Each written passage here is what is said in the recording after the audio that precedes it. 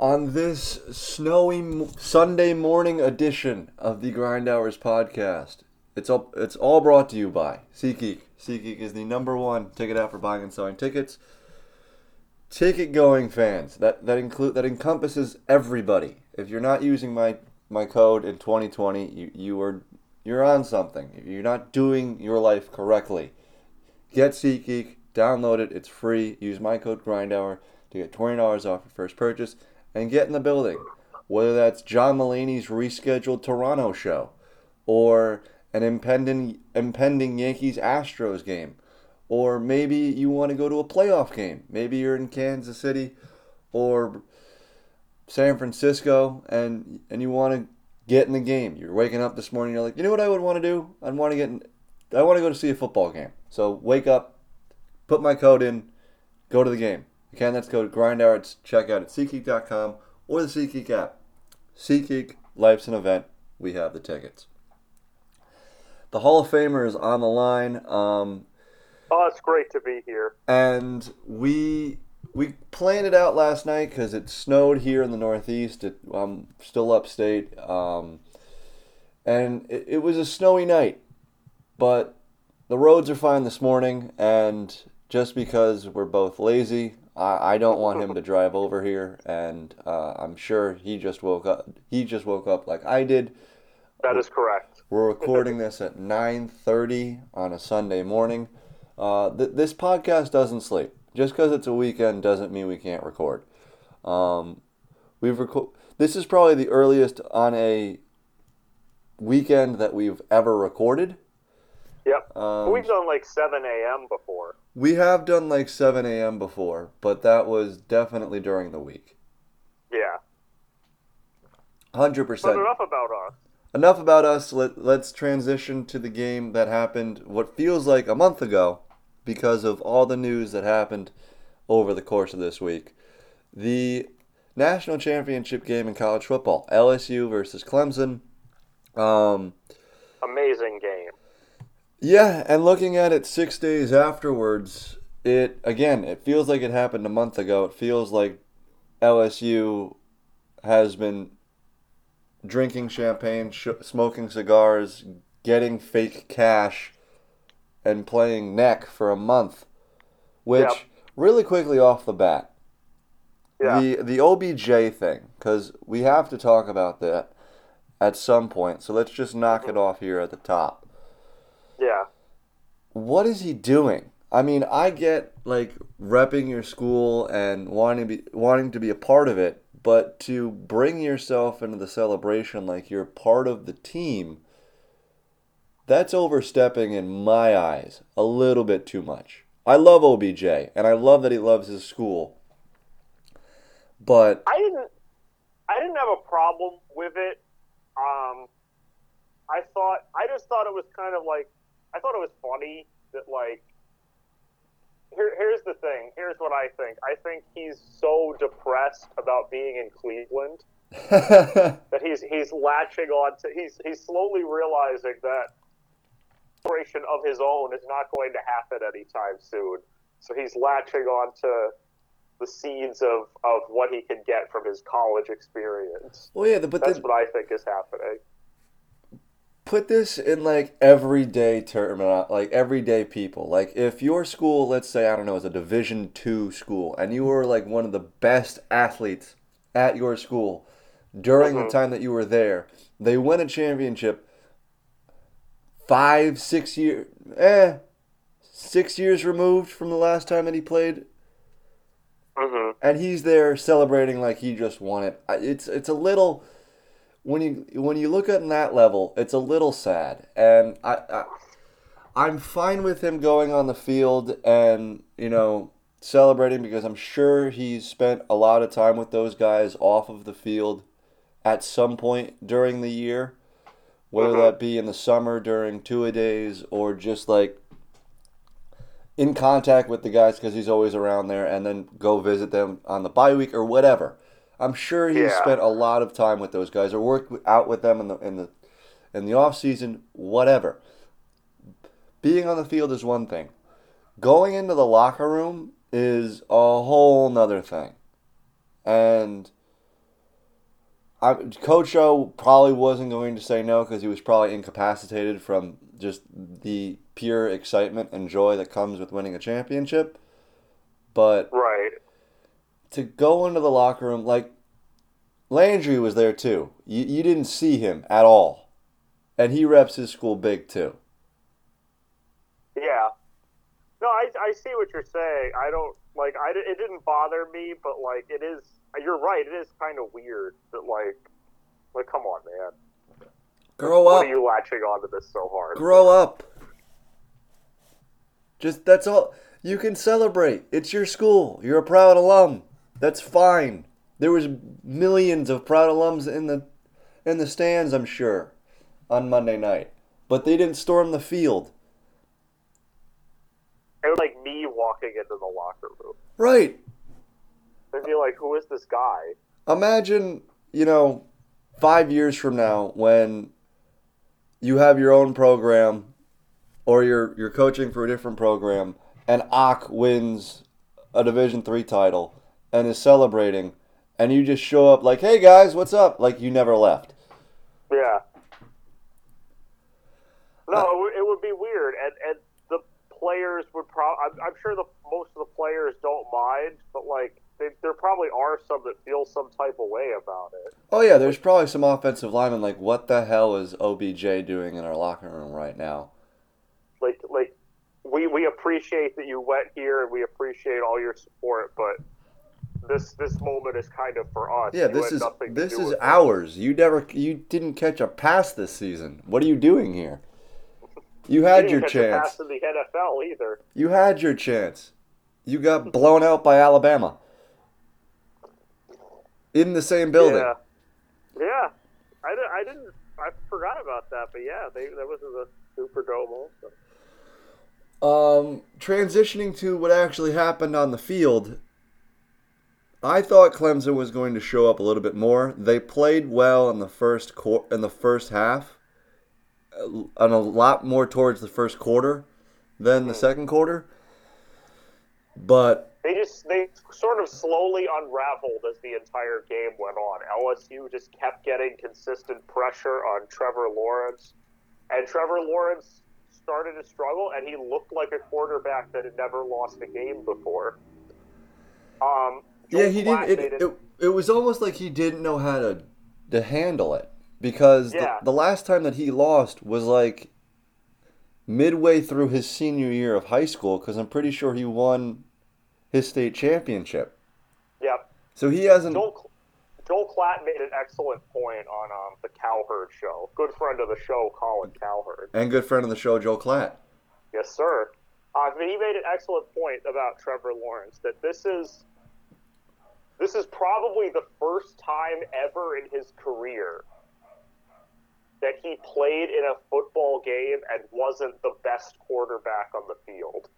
Or best player, because, I mean, you look at that national championship game a year ago, unequivocally, he was the best player. Yeah. You look at the game against Ohio State, unequivocally, he was the best player. There's no discussion. There's absolutely no discussion. When he was in high school, no one was close to his level. I mean, he was winning quarterback awards at camps and stuff as a sophomore, competing against senior players.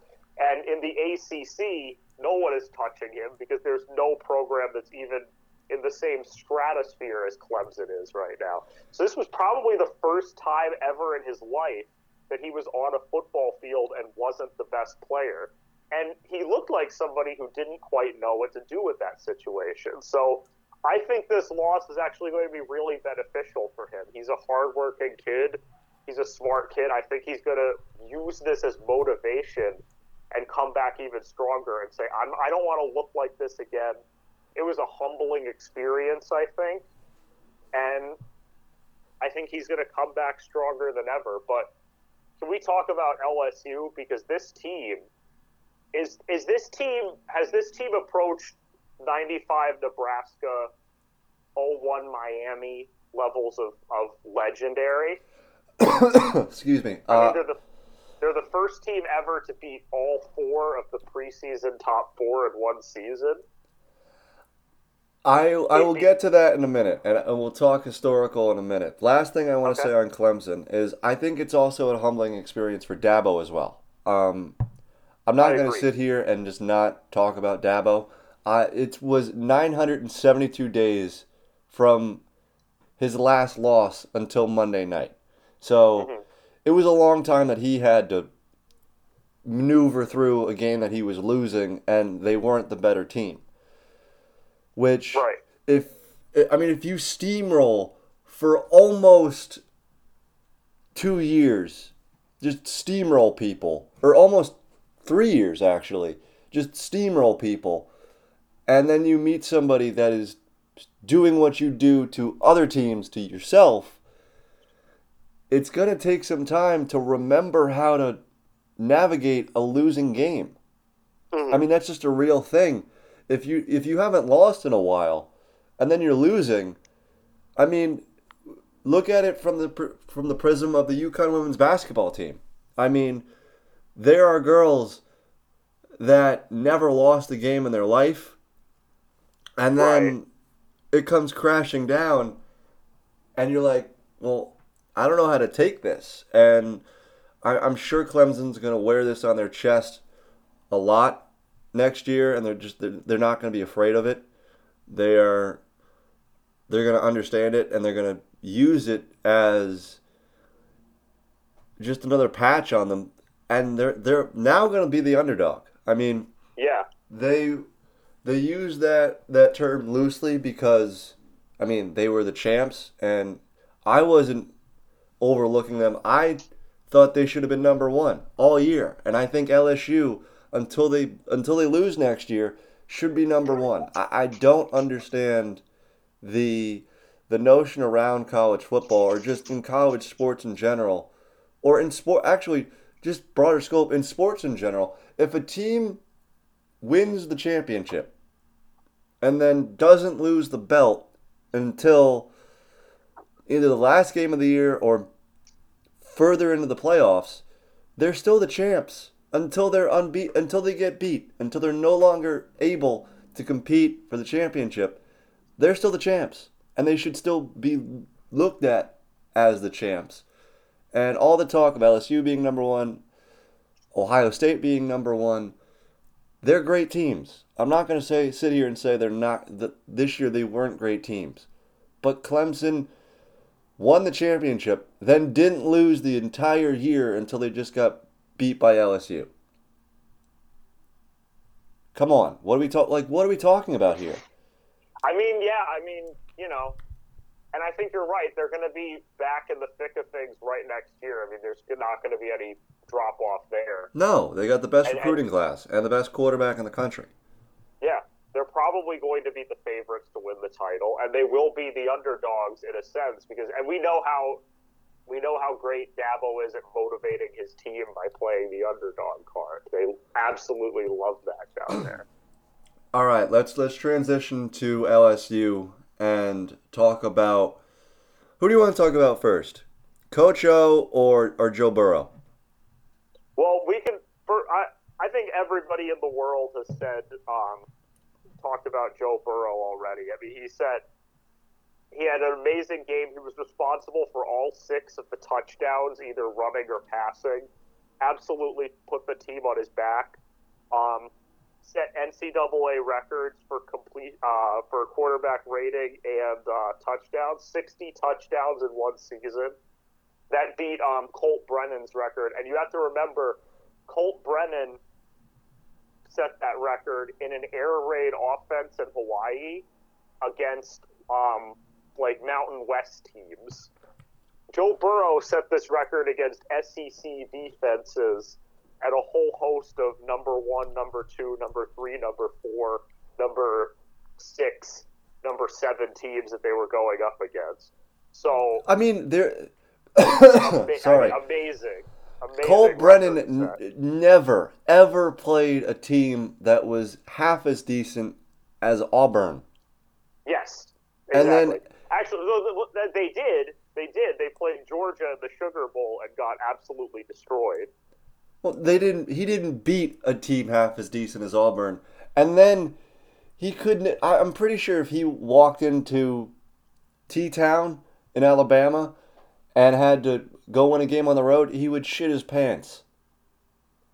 Yeah, I think so. This team didn't at all blink at all throughout the No. entire year, and And they had great players at every single position. I mean, even taking Joe Burrow out of the equation, Clyde Edwards-Helaire, the muscle hamster, like he was a fucking beast at the running back position.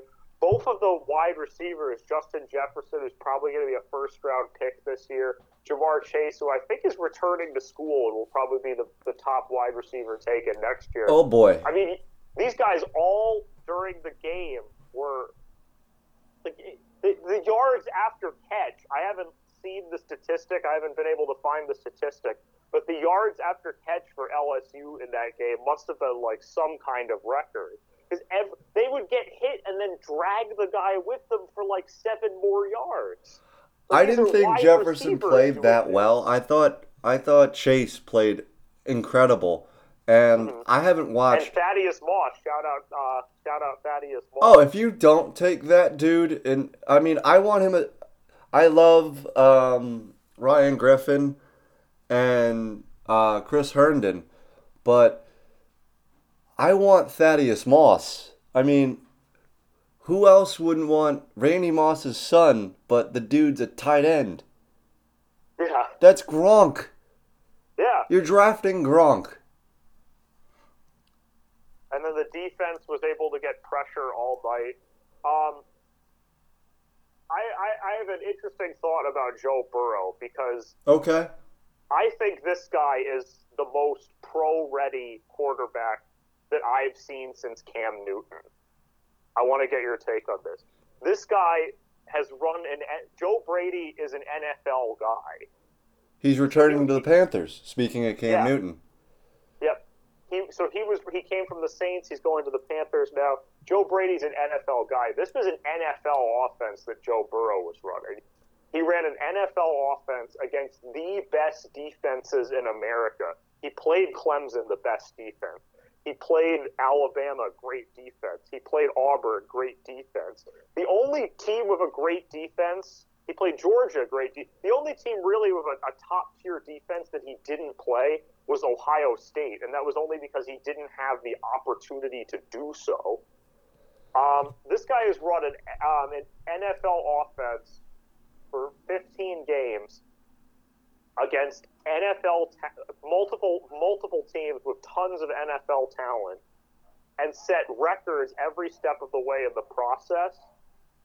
He's 23 years old, and the most impressive thing to me about Joe Burrow is I've heard people compare him to Joe Montana because he throws an amazingly catchable ball, and he is not fazed by anything in the pocket. Clemson did a better job than anybody else all season at putting pressure on him, getting in his face, putting him on the ground, and it had no effect. He was stone cold. He just kept standing up there and taking it, kept throwing it. It did not matter to him at all. It did not faze him at all. I think this guy is going to be a stud at the next level, and I think he's the most pro-ready I've seen since Cam Newton, who did a lot of Cam and Joe Burrow actually have very comparable seasons. They both came in.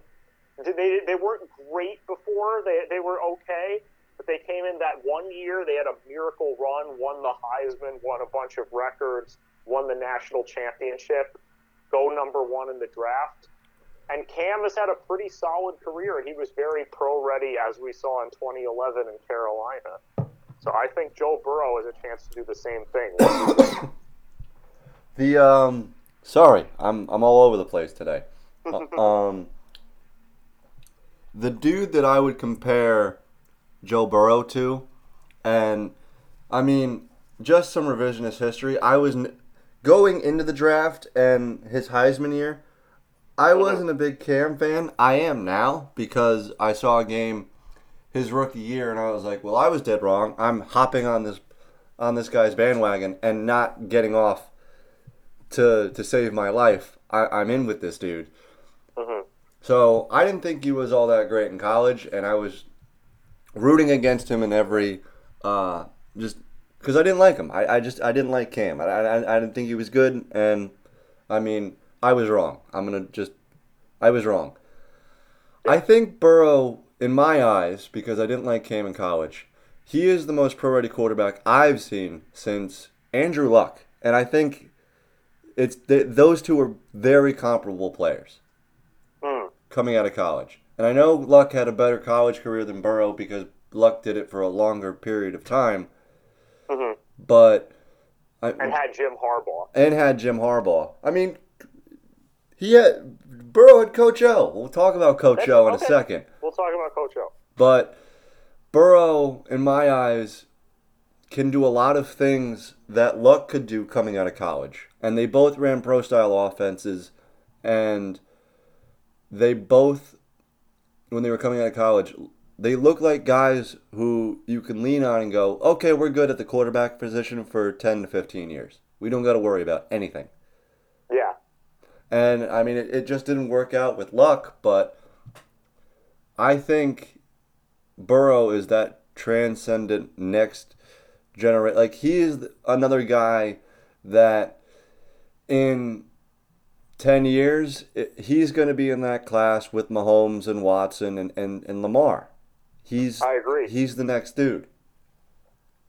And I'll say this, as a lot of people are high on Trevor Lawrence, I think he is a very comparable guy to my man, Sam Darnold. I think he's going to be a really good NFL quarterback, but I don't think he's going to be the upper echelon of the Watsons, the Lamar Jacksons, and the Mahomes. Those guys are clearly just so much better than everybody else I mean, I love Darnold, but he's the second tier, and I think that's what Lawrence is going to be. But I put Joe Burrow at the first tier. Yeah, I would put Burrow in the first tier.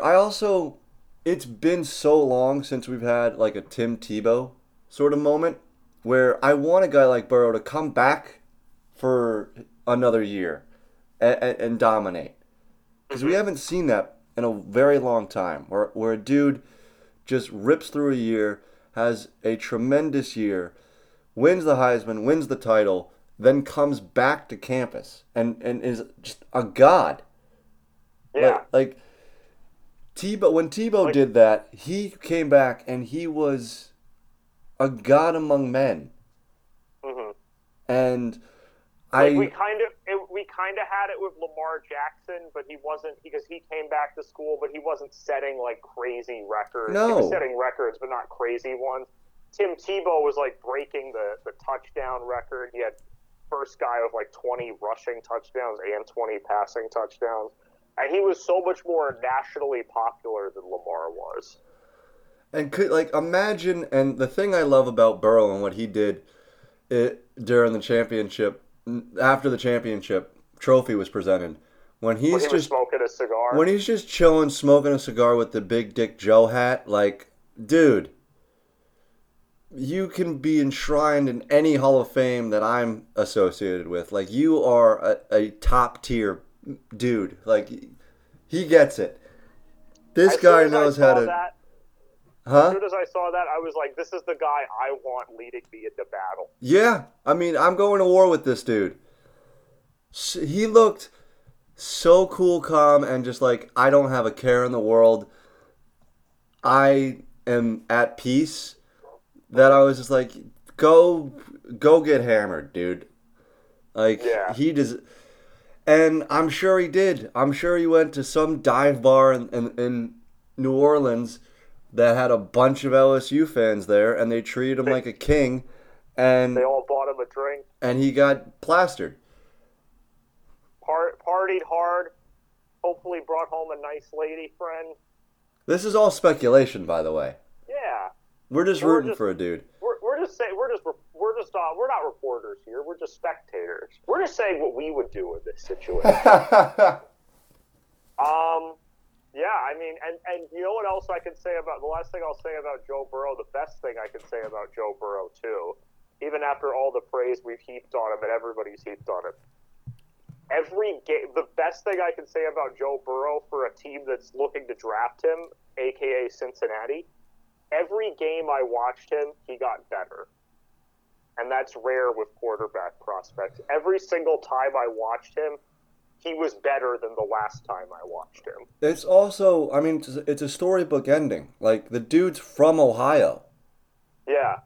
So, to be cast away by Ohio From State. Athens, Ohio, which is close to Cincinnati. Right, to be cast away by Ohio State, which in the state of Ohio is looked at as, I mean, if you go to Ohio State and you're a good player at Ohio State, you are forever loved in the state of Ohio on a different level than almost every school in the country. Like, I can't think of another.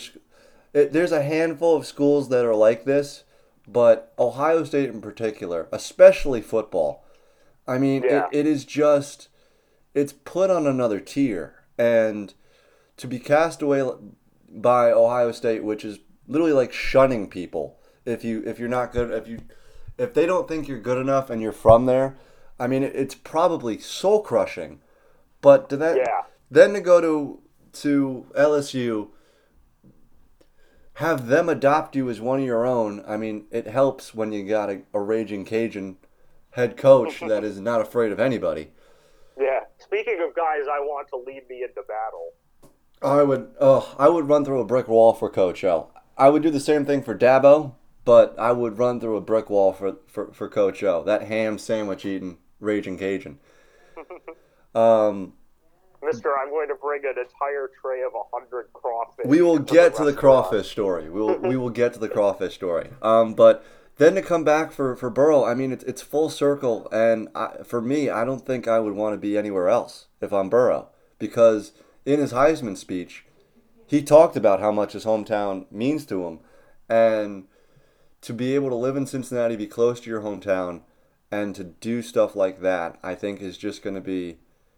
I mean, he's going to change the aura around the Bengals because through the teens, they were looked at as a team that could get to the playoffs but couldn't do anything past the wild card game. And then they were looked at as a team of thugs, the way that they played defense and just didn't care about anything else. And he's going to do wonders for that organization. Mm-hmm. And let's not forget, too, it's Zach Taylor is the head coach, and Zach Taylor runs a very similar offense to Joe Brady. They come from the same offensive school. So it's literally everything is falling into place for this to be a home run draft pick for the Bengals, and I hope it works out. I wouldn't throw out your stock on Zach Taylor just yet. That's just my opinion. Like, for all the doubters of Zach Taylor, just can we hold off for another year? Yeah, I mean, he was coaching the Bengals. Yeah, he wasn't really given... He was coaching the Bengals without A.J. Green. Yeah. For a lot of the season. The cupboard was less than bare. So, in terms of talent. All right, now let's get to really the man of Louisiana. I think we could just don him kingship of Louisiana at this point. The God Emperor of Louisiana. And, I mean, it's another dude where it's a homecoming story, and it's so fitting, and it's only a story that can happen in sports. Because here's a dude who is from Louisiana, who went to college. It was some like partial state school or whatever. It was like McNeese State or Northwestern State. It was some state college. Got cut from the football team, then went home the day after and was like, I'm done with school. His dad wakes him up at like the wee hours of the morning and was like, come on, son, let's go dig ditches for this telephone company. And that's what he did for years, was he laid telephone wire. Then went to... he was the D-line coach for a couple of schools, made it to the NFL, coached for the Saints, ironically enough, as their D-line coach, went to USC as an assistant coach, won the interim job. And then was passed over at the end of the year. They said, "You're Right. not USC material." Oh, You're I'm not also what we missing want." the Ole Miss head coaching hire where he did a Hummer commercial. Yeah, let's not forget about that. He played himself in The Blind Side. Yeah, and he got laughed at by people at Ole Miss. Yeah, And then goes to USC, does a great job as the interim in USC. USC spits in his face and says, "You're not one of us. hmm Go kick rocks." Goes to LSU becomes the D-line coach at LSU. under Les Miles. Miles, who is he is a god in his own sense at LSU. Then when he got fired, Coach O becomes the interim there, wins the job, recruits his ass off. Yeah, number 3 class 3 years in a row, I believe. And I mean, And every step of the way, remember, even at LSU, people were like, "This isn't going to work. Get this Right. clown guy out of here. What is he doing?" and he's They wanted Jimbo Fisher. They wanted to bring Dabo away. They wanted all these alternate coaching candidates. They tried for James Franklin, I think, at one point. And no, they didn't want him, and he stuck with it, and he knew that he could do great things, and this is why I love him so much. He stuck with it. He knew what he brought to the table. He kept motivating his players. He kept getting the best out of them, and it paid off. He worked so hard for this job, and he lives and breathes purple and gold. He lives and breathes Louisiana, and it's just so. It's like you said. It can only happen in sports. This guy was the ultimate underdog, the ultimate nobody wanted him guy, and now he's on top of the world, and he's going to stay on top of the world for a long time. This man never has to buy himself a beer anywhere in the state of Louisiana ever again. He never has to buy himself a ham sandwich anywhere ever again. or a bucket of crawfish. Yeah, or a bucket of crawfish. Anytime he wants to impress a recruit with a bucket of crawfish, like he did with Joe Burrow, you know that they're going to have that stuff ready to go in the back. I bet you every restaurant at LSU now, every single restaurant in Baton Rouge has buckets upon buckets of crawfish just stashed in the freezer, just in case Coach O comes in with a kid and they need to use him. Just in case Ed Orgeron comes busting through the doors. And you'd hear him. I mean, if he enters a room, you'd hear him. I don't care if you're in the state of Louisiana. That dude has a distinctive aura around him that just his presence is in the room for all the right reasons. Let's talk about the bucket of crawfish story. All right, because you told me this during I think halftime of the LSU game of the championship game on Monday, and I mean, if you told me this happened, you told me this happened, and I believed every single word of it because I mean, it's so him. Yeah. So basically, what happened is this was when Joe Burrow was undecided about his transfer spot.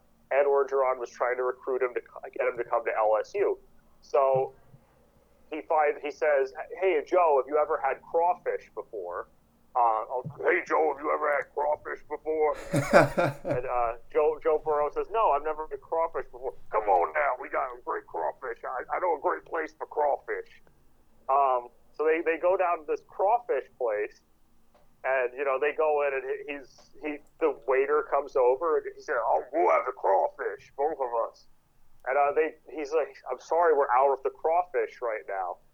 And Joe Burrow is like, "Okay, it is what it is." He's kind of bummed out because he wanted to have the crawfish, but he's like, "Okay, it's fine." He's being polite. He's like, I'll just find something else on the menu." And Ed Orgeron said, Coach O says, "No. Let me go talk to the guy in the back." So he goes and talks to the guy in the back, and then he's like, "Oh, just wait here. It's gonna be fine." 20 minutes later, they come in with a storage bin full of crawfish. And put it in the back and come out and cook it up and bring it out to them. And Ed Orgeron and Joe Burrow spent the rest of the evening mowing down these crawfish. I mean, One, if that doesn't say this dude just lives and breathes Louisiana, Yeah. then I don't know what does.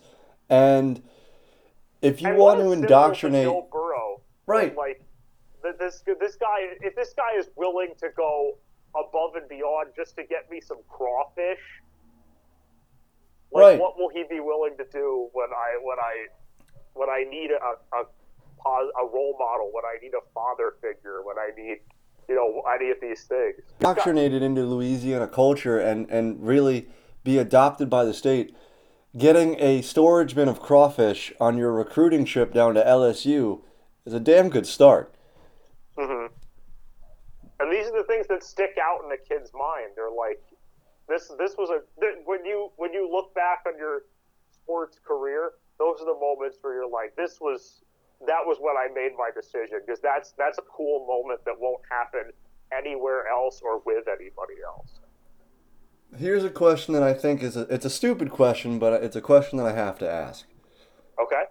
Does Ed Orgeron now become the third Titan in college football? We already have Saban at Alabama. We have Dabo at Clemson.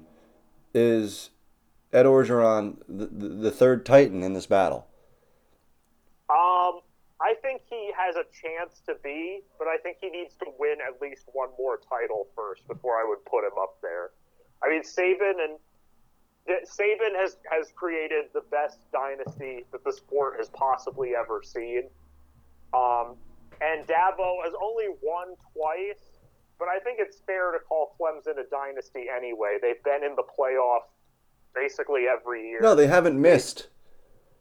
Yeah, they've been in the championship game 4 out of 5 years.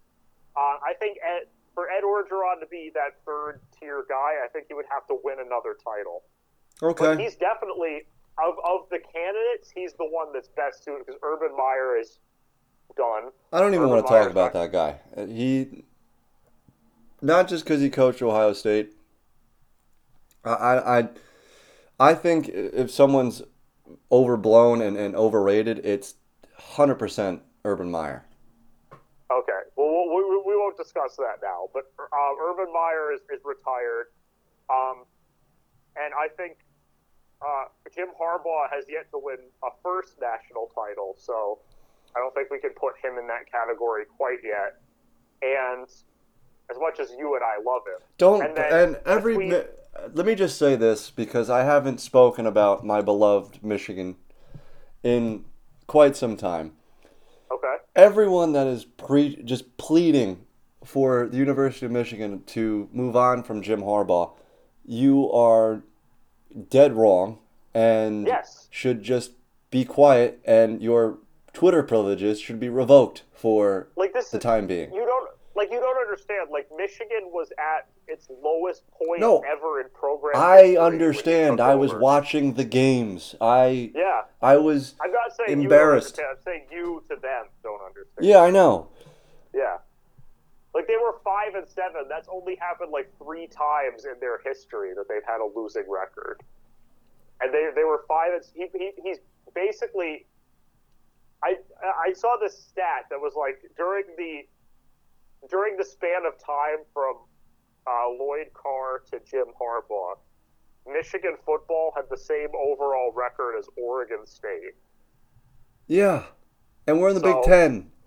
Yeah, we were a football school. Now I think we're a basketball school, but our football program is still really, really good. And it's a process, and you have to remember also that they're doing this at the same time that Ohio State has had its biggest period of sustained success ever.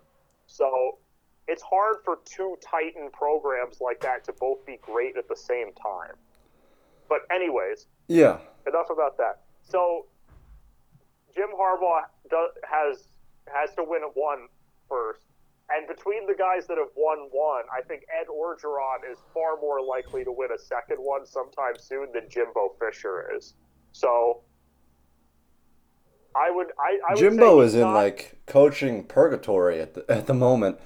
Yeah, I would say Coach O is not the third Titan yet. He's the third Titan of recruiting. Okay. But he's not the third Titan of overall college football yet. There's still only two Titans. But out of all of the candidates, Coach O is the most likely to ascend to that Titan level in the near future. And maybe this is just recency bias, but I think he's there personally just because, I mean, if you're a college football player, you want to go to the place where you think you're going to win and try to get to the next level. And Coach O has showed through this part of his coaching career with the recruiting classes that he's brought in that they are not just a defensive backs school. Right. If you want to be a good offensive player, look at the wideouts that we've had. We just had the Heisman Award-winning quarterback. I can coach quarterbacks too. I can coach running backs as well. You don't have to be, because the old mantra of LSU, and it still stands true to some extent with this LSU team, it was defense first. They were a defense, like, when I thought of LSU, it's like, oh, they have a ridiculously good defense, a suspect quarterback, and maybe one or two offensive weapons that are pretty decent. Now you look at LSU and you're just like, well, they went to Alabama when Alabama had a damn good team and beat the snot out of them. Yeah. Like, the amount of first-round picks that Alabama's going to have this year is probably going to be more than LSU, if I'm being quite honest. Probably.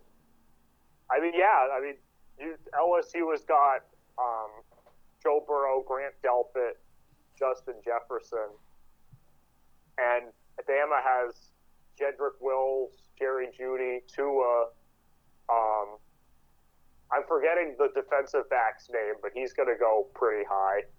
So, yeah, we've already got 4. That's more than LSU is going to have. And they went in there and beat them. So, yeah. Clemson's probably got more this year.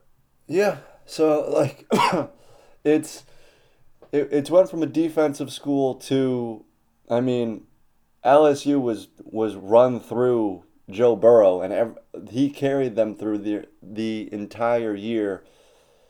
I mean, 60 touchdowns is 60 touchdowns, no matter which way you slice it. Whether you're going up against West Carolina State or Clemson, like, Burrow can put them up in bunches.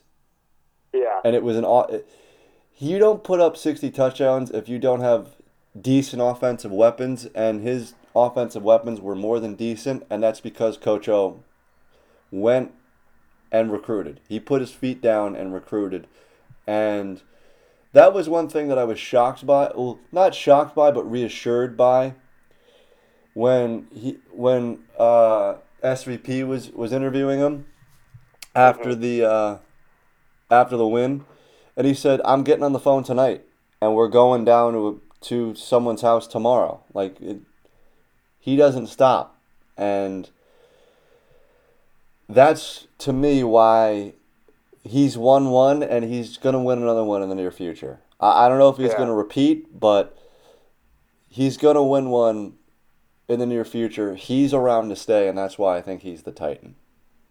All right. The third Titan. There are 3 Titans in college football, in my opinion, and then there's everybody else. And Dabo and Saban had to pull up a chair for Ed Orgeron. And, I mean, if you thought Dabo was a character, I mean, come on. Ed Orgeron is the ultimate character. I mean, he's been called a cartoon character in years past. Yeah, they've called him the Cajun Cookie Monster. Who else does a Hummer commercial? For nobody else. Like, who else brings a bucket of crawfish into the restaurant? If you don't know that, if you haven't seen that Ed Orgeron Hummer commercial, it's not like all-time material, but it's pretty damn good. It's so funny, especially because you know that it's him. Yeah. Tell them about it, JoJo. They are here. Oh my God. Let's end this by previewing a little bit of next. Actually, let's transition to NFL really quickly Okay. because we got Championship Sunday right now. Yeah, going off in a few hours. Going off 3 p.m. Eastern time. The first game is the Kansas City Chiefs versus how the hell did they get here? Tennessee Titans. Yeah. With, I mean, the battering ram of Derrick Henry versus the absolute bazooka of an arm of Patrick Mahomes, which I think he's the best quarterback in the NFL. All this Lamar talk, I think, is just, I mean, people forgot how good Mahomes was because of the injuries this year, because he had to take some time off, and Lamar was just a comet that has been going 1,000 miles an hour since kickoff of week one. Who do you got in the first game? Why? And that's it. Yeah. Who do you got in the first game and why? I'm probably going to shock you. I have the Tennessee Titans. Why? Because I am I think shocked. I think there's a few things that are factoring into this decision. Um, Number one is Derrick Henry, first and foremost. Derrick Henry has been an absolute beast for 2 straight weeks. They took down the Patriots, they took down the Ravens, and the Ravens have a better defense than the Chiefs do, especially a better run defense. And Derrick Henry rushed all over them. He's hard to bring down. He's playing at a high level right now. The offensive line is playing great as well. I think Derrick Henry is going to run all over the Chiefs today, and I think the Holmes is going to have a few sling and touchdown passes, but because of Derrick Henry and because the Chiefs don't have a really solid like ground punisher running back on their side, I think Tennessee is going to be able to eat up a ton of clock and just win the time of possession battle, and that's going to be the deciding factor. I think Tennessee wins a close game. I mean, if you're Tennessee, you have to do that. You have to flip this on its head and say, we're going to grind you out, and the final score of this game is going to be like 17-10. You Yeah. can't get in a shootout with Mahomes, and that's Yeah, what Ryan Tannehill is not going to win a shootout with Patrick Mahomes. I don't think Vrabel can withstand the punches that Mahomes and Andy Reid can dish out. Mm. And that's what they've done. I mean, they've taken two. The Patriots will do the exact same thing and just kill you by 1,000 paper cuts. But Vrabel did it better than Belichick. And then they Mm-hmm. slowed down. I mean, they grinded that Baltimore game to a halt. Yeah, it did. It looked like the Ravens didn't play in a month because basically they didn't because they were sick and then had 2 weeks off. Mm-hmm. But they grinded that game to a halt and took it over, played their style of football, gave the ball to Derrick Henry. I think if you're the Chiefs, you look at it, you go, we have home field advantage. We came back from 24 down, and we're not afraid of anybody because Houston's better than Tennessee. And we just beat Houston. And we came back and we put up 50 on Houston. So I think Mahomes is just going to light this Tennessee defense on fire. And it's going to be a close game. I think it's going to be a shootout. But I think they're going to... Why... Me saying it's a close game, I think it's a 14-point game. Because Tennessee's only offensive weapon is Derrick Henry. They're basically doing what Vrabel's doing with Tannehill, what Rex Ryan did with Sanchez, is just don't kill us. We're going to run the ball, and we're going to run the ball effectively. When we have to pass, please just don't kill us. And so far, Ryan Tannehill has not killed the Tennessee Titans. So They might not not even need Ryan Tannehill to pass. I mean, Derrick Henry threw a great shovel pass the other day. Yeah, but they're going to get in third down situations, and I know they've played in some tough atmospheres, but Arrowhead, there's a reason why they hold the decibel level record. And I don't know if Tennessee is prepared to play in that type of atmosphere, especially if they get down early. Yeah, if they get down early, I think they're going to run into a lot of trouble because then they'll have to start passing their way to a victory. And like I said, I don't think Ryan Tannehill is going to pass his way to a victory against Patrick Mahomes. Tannehill has played really well. What's that? Tannehill has played really well, and he's going to get himself a lot of money, but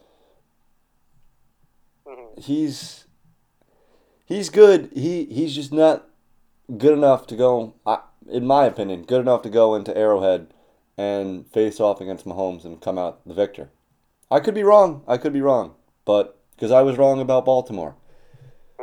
And as much as I love them beating New England, I rooted against them, and I'm going to root against the underdog again here. But that's just me. That's again, I could be dead wrong, and you can come back to this podcast tomorrow and call me an idiot on Twitter. That's fine. Go ahead. I'll own it. But let's move. I would never call you an idiot. Let's transition to the NFC.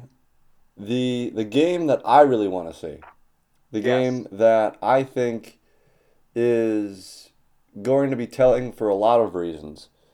The Green Bay Packers going to San Francisco for the second time this year to face off against Richard Sherman, Jimmy G, and the San Francisco 49ers. I have the road team. I have Aaron Rodgers. I've had the Pack from preseason until now. I've said on air, on WBCR, and on here that I think the Packers are the best team in the NFC, that they should represent the NFC in the Super Bowl, and I'm sticking by it. I think a lot of people, especially with the Jimmy G spotting of the first down, which I'm more inclined to, I've been back and forth on this, but I'm more inclined to say that they were a little short on that spotting than they got it right. I don't think that spot would have mattered in the grand scheme of things because I just think Green Bay was better in that game. And one shady first down call with 3 minutes to go or whatever it was. And they didn't get hosed. Everybody's saying that Seattle got hosed. They didn't get hosed. It was one maybe bad call. Because I've seen some angles where it is a first down and some angles where it looks like he's a half a yard short. Right. So it's a judgment call. They in their minds think that they got it right because they have the angles to prove it. Anyway, I still think Green Bay is a better team. I think they are definitely better than San Francisco, even though San Francisco, in their own mind, is going to be around for a while. Yeah. I'm taking Aaron Rodgers over Jimmy G. It's a quarterback-driven league, and I'm going with a guy who looks to be back at his Super Bowl winning ways against Jimmy G, who has one career playoff win. Yeah. Against Kirk Cousins, of all people. Come on. I'm going to disagree again. I'm going to go with San Francisco. Tell me why. And you're right, it is a quarterback-driven league, but it's also defense wins championships, and San Francisco has by far the best defense in the game. I think Nick Bosa against the Packers' offensive line is a dangerous matchup. I think he's going to have Aaron Rodgers on the ground multiple times. Is he going up against Bulaga? Yes. I believe so. I mean, and this is just football nerd, because I love offensive line play so much. If I could have a camera on that matchup, as well as a camera on the entire game, I would love it. That's a matchup to watch, and if you're a casual football fan, you're like, get the hell out of here. A defensive lineman versus an offensive lineman, that is going to be I mean, that's whoever wins that matchup might win the game, honestly. Mm-hmm. And let's not forget the 49ers routed the Packers earlier this year. Well, that's because there's been reports about this. The Packers were partying a little bit too much in San Francisco the night before that game. Interesting. Well, in any event, I think defense is going to be the deciding factor here. I think the San Francisco secondary is very good. They'll be able to put a stop to the Packers receivers. I think Aaron Jones will pose a bit of a problem. I think Aaron Jones is going to be more of a key in this game than Aaron Rodgers, actually. Aaron Rodgers is going to play great because he always does. But because the San Francisco pass defense is so good, I think they're going to have to rely on Aaron Jones quite a bit. And I'm okay with that. I'm okay with that. 100% okay with it. San Francisco's got so many offensive weapons that they can score with Matt Breida in the running game and Mostert in the running game, and then Emmanuel Sanders and George Kittle. George Kittle's a matchup nightmare. Who's covering him on the Green Bay defense? That's like saying who's covering him in the NFL. Nobody. They have Gronk. Yeah. And Kyle Shanahan's a brilliant young coach. I think this is... So is Matt LaFleur. What's that? So is Matt LaFleur. So is Matt LaFleur, yeah, okay. I think it's going to be a close game, but I think San Francisco, and with the home field advantage, San Francisco comes out on top. And remember this, too. Jimmy G has one playoff win. Yes, he does. But he also has like this amazing habit of always playing his best games when he's against other great quarterbacks. We saw this earlier in the year when he played Aaron Rodgers. We saw this when he played Drew Brees and won the shootout with Drew Brees 48-46. I think we can see a similar phenomenon happen here. It's a good point. In the 49ers. It's a good point, but I don't know. I have a feeling that this is the 2011 championship game where it was the Niners and Giants. Mm-hmm. And the Giants just grinded out the win. I have a feeling that that's what's going to happen in this Packers-Niners game. It's going to be, we have two high-flying offenses, and we have two very good defenses. The Packers defense doesn't get enough credit. They have a really, really good defense. I think the defenses are going to shine in this game. And again, if I have to grind it out, I'm leaning on Aaron Rodgers more than I'm leaning on Jimmy G. That might change in like 3 years, but for now, I'm going with the man who's done it and who has a ring on his finger. Right. I don't care that Shanahan's more of an experienced head coach.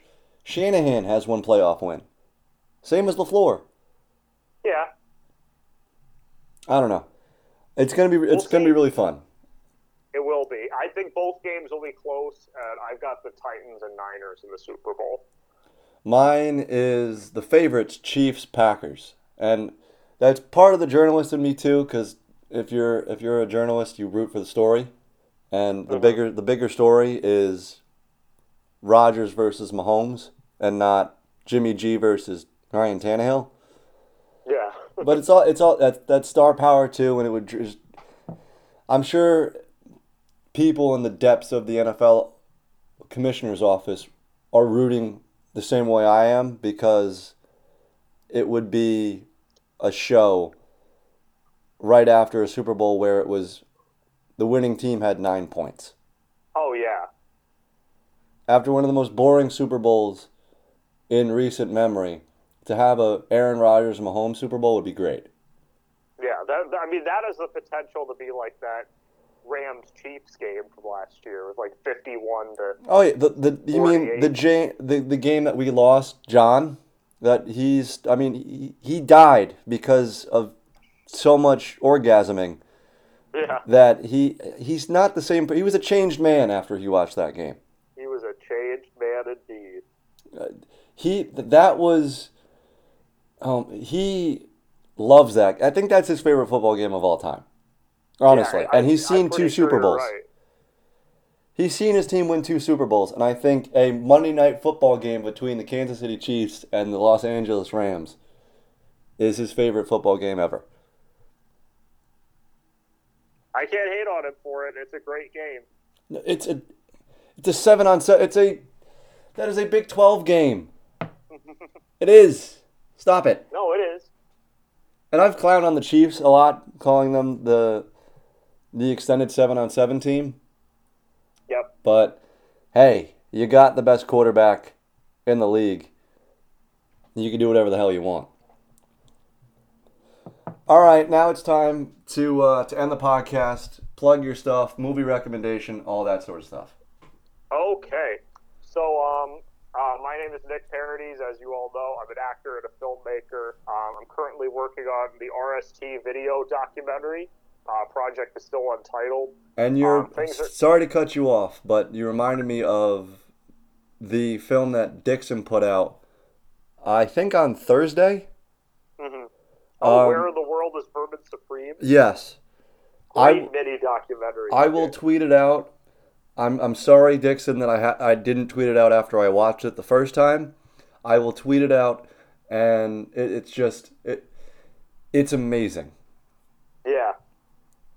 It's like to get inside the mind of this guy. Yeah, it's amazing. So I'll tweet it out, and that's my movie recommendation is friend of the show and friend in general, Matt Dixon's documentary. It was actually going to be mine as well, so I'm glad you took the words right out of my mouth. All right, so continue with... I mean, definitely. I stepped on your toes. Continue. No, it's okay. It's okay. Because we're getting the word out about this project. He's really proud of it. I mean, he should be. It's a really great job that he did. It's a fascinating subject, this guy Vermin Supreme, who is the kind of seen as this joke political candidate, and he has a lot of crazy beliefs, like everyone in America will get a pony, everyone will be forced to brush their teeth. But he sat down with Vermin Supreme and talked to him and made this little movie about it. And I mean, he tells me, he said, this guy's serious. He wants to be the president, and he wants to enact change. He's just got a very strange way of showing it. And that's what the movie's about. I highly recommend it to people. He's also a strange-looking character. Yes, he wears a boot on his head and has a giant ZZ Top beard. We've talked about him before. I don't know. I think we've talked about him on the show before. We probably have. I'm sure we have. In 170-something episodes, I'm positive that we've talked about him before. But yeah, go watch that documentary. Imagine Billy Gibbons from ZZ Top but wearing a rain boot on his head and running for president. You have another movie recommendation? Oh, and plug your shit. I'm sorry. I'm stepping all over you. This is a mess at the end of this podcast. Oh, yeah. Take the floor back. So I'm working on the RST doc right now. Project is still untitled, but we're looking to get some good interviews for you all. It's coming along nicely. You can follow me at Nick Parodies on Twitter and Instagram, Snapchat, all of that shit, whatever. And I don't have another movie recommendation in mind per se, but I did buy tickets to Jay and Silent Bob Reboot recently, so I'm very excited for that. On this side of the coin, not the fake Jay Leo on Twitter, jdatasports.blogspot.com. I have my Hall of Fame ballot for 2020 for Major League Baseball is almost done. It's about 98% done. I'm putting the finishing touches on it, finishing editing and all that stuff. That'll be out tomorrow at some point. That is Monday the 20th, the day before the Hall of Fame class is announced. And of course, this podcast. If you've made it this far, please like, subscribe, share, all that good stuff. We're going. We are back on a sort semi-regular schedule. We have 2 podcasts coming up next week, Tuesday and Thursday. Back on the OG schedule, and it's going to be a lot of fun. I'm very excited to be back recording podcasts again, and we have to get on the secret project soon, buddy. Soon. Yes. Real soon. And that'll be out real soon before Pitchers and Catchers. And I can't wait for baseball season. All this talk about the Astros this week has just made me just want to watch games again. Just let's play. I Just know. play the game. Please play I the know. game. It's time. It's January. I have the itch. I mean, I'm kind of bummed because Alex Cora is gone now, but That cheater. I like Alex Cora. I don't. He's a cheat. I have like you guys have gone at me for this take, and I don't care. I'm sorry. I don't care. I know I should care. As a sports You should. fan, I know I should care, but I don't know why I don't, but I don't. It's because it's not your team yet, Yeah, that's true. and your team didn't get hosed by this team. Yeah, that does make that. You do raise an excellent point. If your team was the team that got hosed, you'd be up in arms about this. You'd be in the same camp as John and I. Yeah, you're probably right.